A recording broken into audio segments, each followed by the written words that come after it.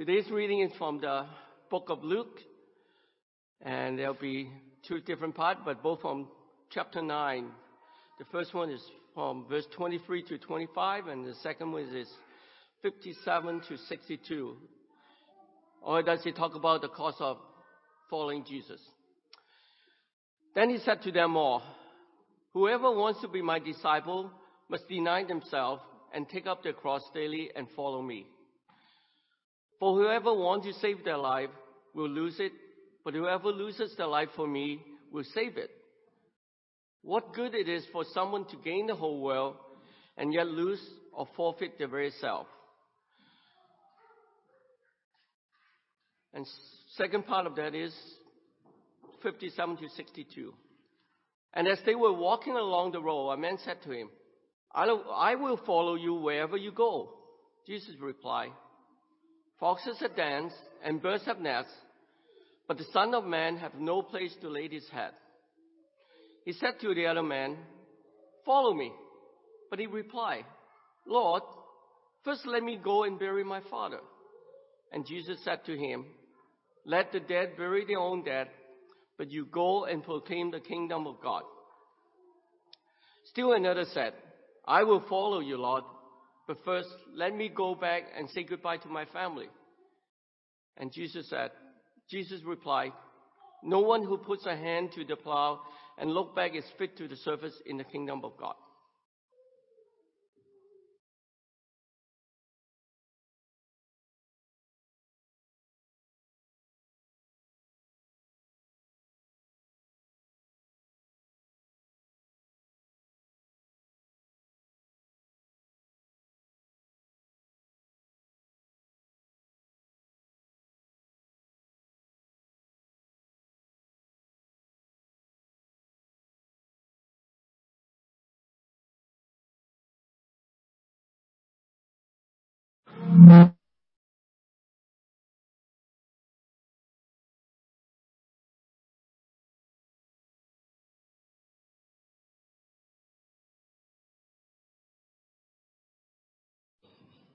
Work to take off this mask, especially when you have the microphone hooked up on your earlobe. And Jay can tell you more about that. I'm glad to stand before you this morning to speak to you on the subject matter as it reflects on the board. Today is the first day of the week, and incidentally, it's the last week of the year. And so we are counting the last days in the year 2021. The year 2021 has been a very enterprising year, and very well in our church family, we have been encouraging ourselves on the subject matter discipleship. And so this morning, our focus of discussion. Sorry, can I get this screen on, please? Thank you.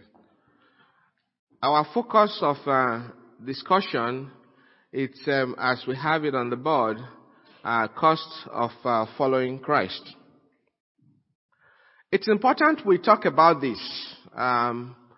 You'll be amazed that I'll say a good percentage of people, myself inclusive, at the point when we accepted to put on Christ by water of baptism, I probably did not understand the implication of what I was getting into. I had my own reasons for being baptized, why I wanted to be baptized, and a lot of people have their own reasons for why they want to be baptized. I will tell you, my dad is sitting in the audience, and he was a very firm person. I'll tell you, probably I'll say something he's never heard from me say. I actually got baptized so that I could make him a happy man. And I can remember the smile on his face the day I went into the water of baptism. It was the smile of a proud father. But it was doing the right thing for the wrong reason. For me, I wanted to be in his good books. I wanted to make him happy, so I decided to be baptized. But thank God, as things went, God had his way. In the same way, don't be surprised. There are so many people who choose to be baptized because maybe, my husband is in the church, so I want to be baptized because of my husband. Or my wife is in the church, I want to be baptized because of my wife. Or I want to be baptized because of a member of my family. But by the time we look at the subject matter today, we'll find out that those are wrong reasons why we should be baptized. This morning, the cost of following Christ. I know that we all get ourselves involved in one project or the other. We definitely try to count the cost of those projects. It's like what the book of Luke tells us. Which one of you want to build a tower and would not sit down to estimate the cost to see if you have enough money to complete it? Otherwise, people will laugh at you. In the same way, just name it. You want to go for a vacation? You want to be the best student? You want to be the staff of the year? Just name it. There's a cost that comes with it. In the same way, our salvation costed our Almighty God something. It costed him his only begotten Son. And it costed Jesus Christ coming down to earth. And it costed him laying down his life on the cross, just as we heard this morning. But that did not come easy.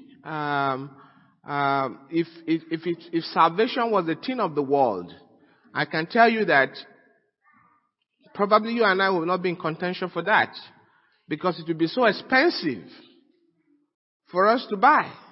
Can you imagine how much it costs to pay for a seat to go to space and back in 15, 20 minutes? Over $250,000 US. And so just to go to space for 15, 20 minutes and back. $250,000 US. And so if we were to pay for salvation, do you think you and I would consider that project at all? I will not. I don't know where I'll get the money from. But we have been given these words freely. The scripture says, freely you give and freely we receive. And so, having said that has been given freely, there are expectations that we must meet as children of God before we can hear those coveted statements, welcome you faithful servant. And those expectations, we cannot rule them out. They are part of the cost that we must pay to follow Christ. It's not just, even though those expectations do not necessarily compare to the reward that we get at the end of time. It's like what the book of Ephesians tells us it is.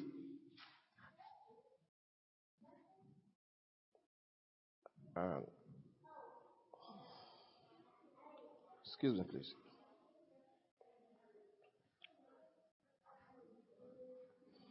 This is not on.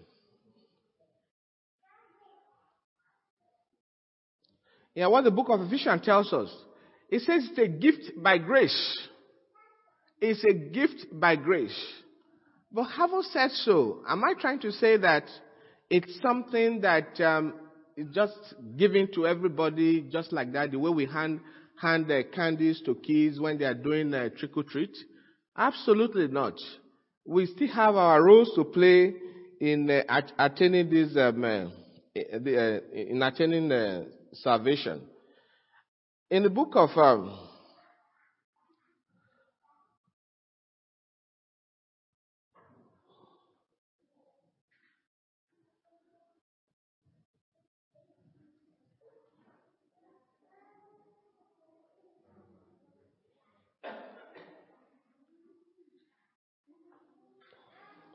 well, you know what? I will leave them to figure that out, and I will come over to this place and then use this screen while you try to figure out what's going on over there.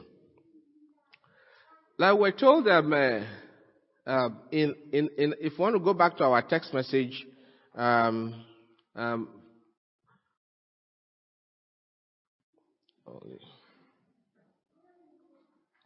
back to our text message, where we read from this morning, the book of Luke chapter 9:23, it reads that, then he said to them all, whoever wants to be my disciple must deny themselves. That was the first thing. That was the first thing he talked to them about. Denying themselves. And if you ask me, I'll ask, what exactly does it mean for us to deny ourselves? When the Bible said deny yourselves, what exactly does it mean to deny ourselves? Denying ourselves of anything that creates a barrier to our total submission to Christ. Anything that creates a barrier to our total submission to Christ. In the book of Luke chapter 9 that we just read, it says that they were walking along a road, and a man said to him, I will follow you wherever you go. It's common for people to want to associate with success. And this man haven't seen Jesus Christ and seen all that he's done, and he felt that it was a safe haven for him to go to, and things will work out just very easy for him. But look at Jesus' response to him. Foxes have holes, have dens, and birds have nests, but the Son of Man has nowhere to lay his head on. And it went on and on and on. The one who wanted to go say bye to his family. The one who wanted to go and bury his dead. And Jesus said, let the dead bury their dead. What exactly are we talking about here? These folks probably did not understand what it meant to deny themselves. And when Jesus put it to them, what it means to deny yourself, they were not willing to put the affairs of Jesus above their own affairs. And so that's why we have all these excuses. Let me go and bury my dead. Let me go and bid my family goodbye. It is not different from what happens today in our lives as Christians. Sometimes we do not put Christ up first in our day-to-day lives. We do not put Christ first in our family, in our marriages. We do not put Christ first in our jobs. We do not put Christ first in our academic works. We do not put Christ first in our finances. We have different excuses to give. But can you imagine? What if Christ comes to us or comes to you face to face today, wanting to ask you if you are willing to give anything, everything that is of value to you so that you can follow him? How many of us will confidently say yes? What will our response be? Are we going to respond like these guys that we just read off in the book of Luke chapter 9? Or are we going to respond in the affirmative? I have a couple of questions I would really want to ask us. Are you willing to follow Christ if it means losing your worldly reputation? Are you willing to follow Christ if it means losing your friends because you insist the right things should be done all the time? Are you willing to follow Christ if it means losing your job or that career advancement you desperately need? Are you willing to follow Christ if it means alienating your family? Are you willing to follow Christ if it means losing your life? As a matter of fact, that is the ultimate thing. That's the highest thing you can give, your life. And so these are questions that I want us to ponder about. But if for any reason, as we go through these questions, whether now or later on, some of our answers we are not too sure, or some of our answers are no to any of these questions, then we need to have a second thought. I want us to look at the book of Luke chapter 14 verse 33, what it says. In the same way, thank you very much. In the same way, those of you who do not give up everything you have cannot be my disciples. It's tough to say, but everything means everything, including your life. Everything does not exclude. Everything means everything. Look at the way the book of Mark puts it. If your hand causes you to stumble, cut it off. It is better for you to enter life maimed than with two hands to go into hell, where the fire never goes out, where the worms that eat them do not die, and the fire is not quenched. The same thing if your foot. And the same thing if your eyes. Pluck it out. What is this passage trying to tell us? Is it saying we should physically cut our hands off?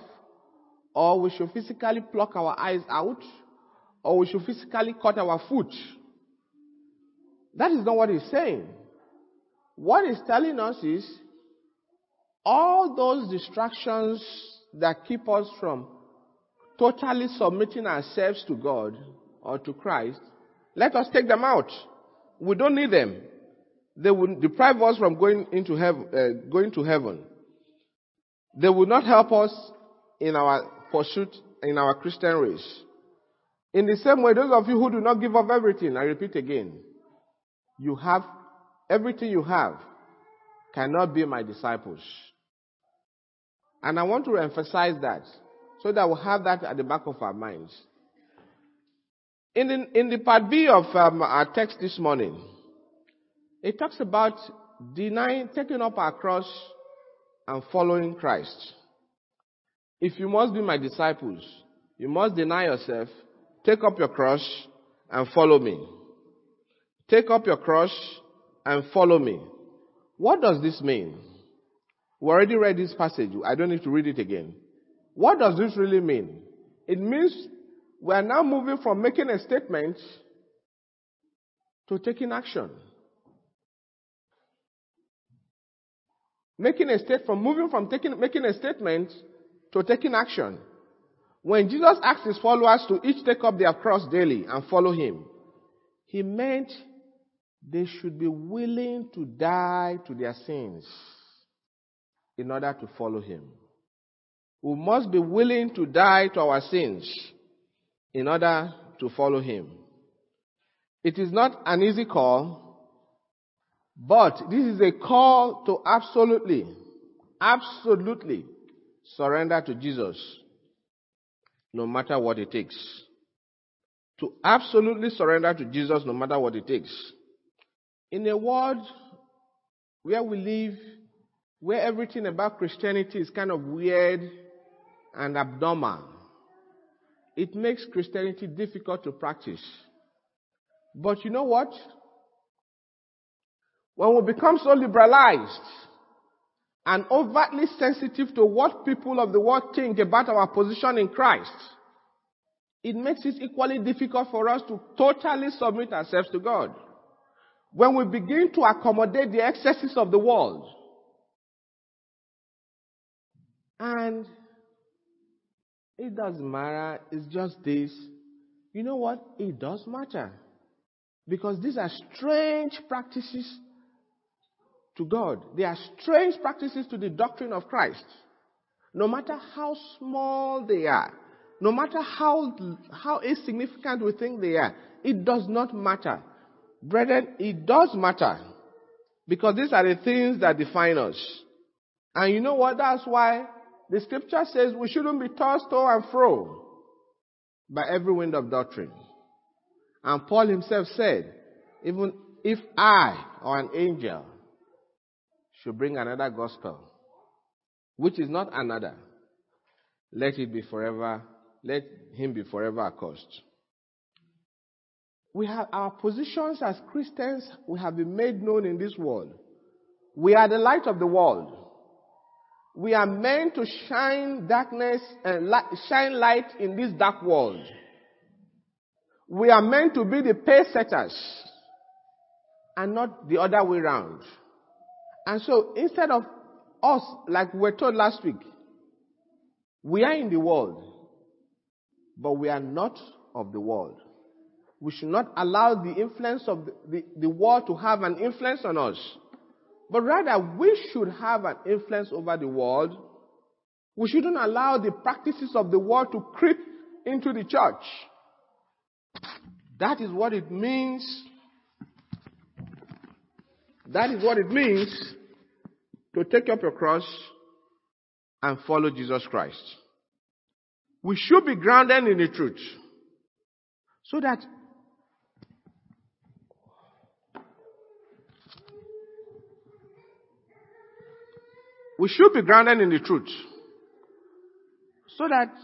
we can at every time defend our faith and give a reason why we profess the faith that we profess. We should not be half-baked. Like Ephraim in the book of Hosea. Ephraim mixes with the nation. Ephraim is a flat loaf, not turnover.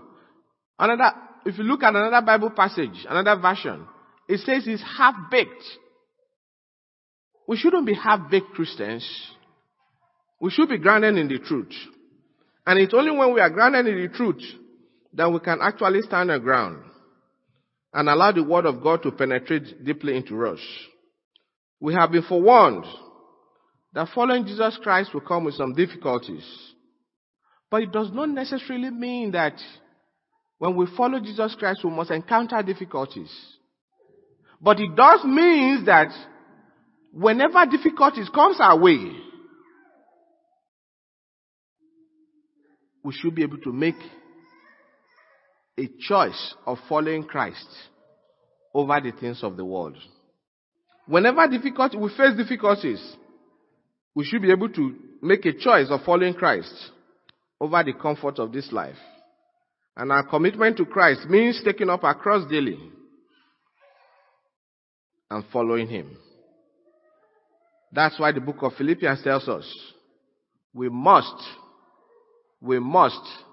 work out our salvation with every fear and trembling.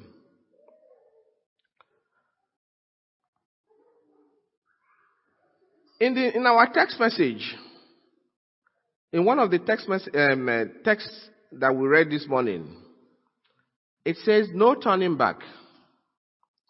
In the book of Luke chapter 9:62. And Jesus replied, "No one who puts a hand to the plow and looks back is fit for the service of God." No one who puts his hand on the plow and looks back is fit for the service of God. I hope you understand what the plow is. I have a picture of the plow that Mel helped me to insert in the lesson. And what are we saying? By this statement, Jesus was responding to any Christian who failed to count the cost of following Him. That is a plow.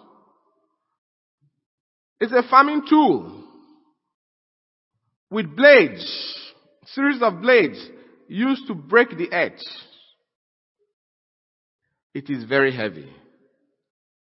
You know, just the way these blades are used to break the earth to plant, that is how we as Christians are meant to break the hearts to sow seed into the souls of the people of the lost. No one can operate this plow without the help of an animal or a tractor. And for Jesus to have likened following Him to putting His hand on the plow, He knows that we cannot do this on our own. He knows that we need some form of help, especially in a world that is so difficult. But in as much as He needs to give us help, we on our own part must be willing to go the long haul with Jesus. We must be willing put our hands on the plow and keep our hands remain on the plow and plow to the end. But you know what? Unfortunately, sometimes we do lose focus. Sometimes we do lose focus when we put our hands on the plow. I do lose focus myself too. I'll be honest with you guys. But you know what? Like the prodigal son, we go back and ask for forgiveness, and we are forgiven. But can we continue to look back over and over and over again? No wonder they ask the question in the scriptures, shall we continue to sin that grace may abound? Certainly not. In the book of Luke, let's read what it tells us in Luke 12:40. You also must be ready, because the Son of Man will come at an hour when you do not expect him to. So what does that mean, to putting our hands on the plow and not looking back? If we're in the habit of putting our hands on the plow and looking back and losing focus, and with the intention of coming back to beg for forgiveness again and again and again, then there might be a time when we will lose focus and it will be impossible to go back and put our hands on the plow. And that will be a sad day for us. And that will be a sad day for us. We talked about denying ourselves, taking up your cross, and following Christ, and no turning back. In conclusion, I repeat again, Jesus said, no one who puts his hands on the plow and looks back is fit for the kingdom of God. The choice of following Christ is a choice that is individualized. It's a choice that I have to make. It's a choice that you have to make. The choice of following Christ is a choice of going the long haul with Christ. It's not a journey we want to stop halfway. We want to take it to the end. And the cost of following Christ is so minute compared to the glory that will be revealed at the end of time. It's so small compared to the reward of being co-heirs with Christ in his kingdom. It's so small compared to living life eternal with him. And so this morning, brethren, I want to encourage us with these words. In the book of Luke again. As for everyone who comes to me and hears my words and puts them into practice, I will show you what they are like. They are like a man building a house who dug down deep and laid the foundation on rock. When the flood came, the torrent struck. When the flood came, the torrent struck that house, but could not shake it, because it was well built. Anyone who hears the word of God and listens and follow him is compared to a house that is built on a solid rock. We have a song we usually sing. The wise man builds his house upon the rock. The wise man builds the rain will come, and the rain comes down, and the flood goes up. But the house what? Stands. And when the foolish man builds his house upon the sand, and when the rain came down, and the flood went up, what happened? Smashed. I trust us all want to be wise men. Want to be people of wisdom. Want to continue to take very seriously the cost of following Christ. This morning, Wayne graciously chose a song for us to close I have decided to follow Jesus. I have decided to follow Jesus. No turning back. No turning back. It is my prayer that the Lord grants us some understanding of His words, and may God bless us all. Shall we rise as we take the closing hymn?